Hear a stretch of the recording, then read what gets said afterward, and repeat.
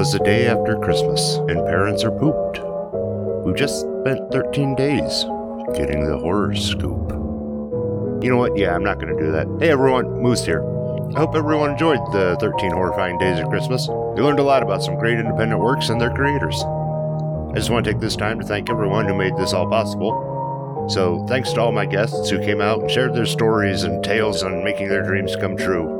A huge shout out and thank you goes out to frequent flyer and guest of the show, Mr. Billy Zombilly Peck. Without him, a lot of this couldn't have been possible. That voice you heard at the start of every episode, the graphics for every episode, that was all him, folks. And of course, a big thank you to you, the listener, for making the last 13 days a huge success. Now, remember to watch out for all the new projects coming from Hayden Newman, Womp Stomp Films, Bloody Bird Productions, Wicked Pixel Cinema, Peter Anthony Productions, Silver Spotlight Films, Fuzz the Lens Productions, and all my other great guests. And go support their Indiegogo campaigns if they have them. Links will be posted.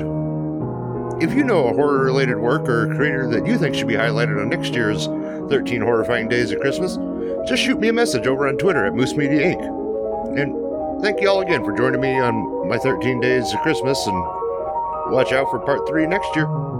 Hope you've enjoyed this holiday season. And until next time, Horror Hounds, mash on.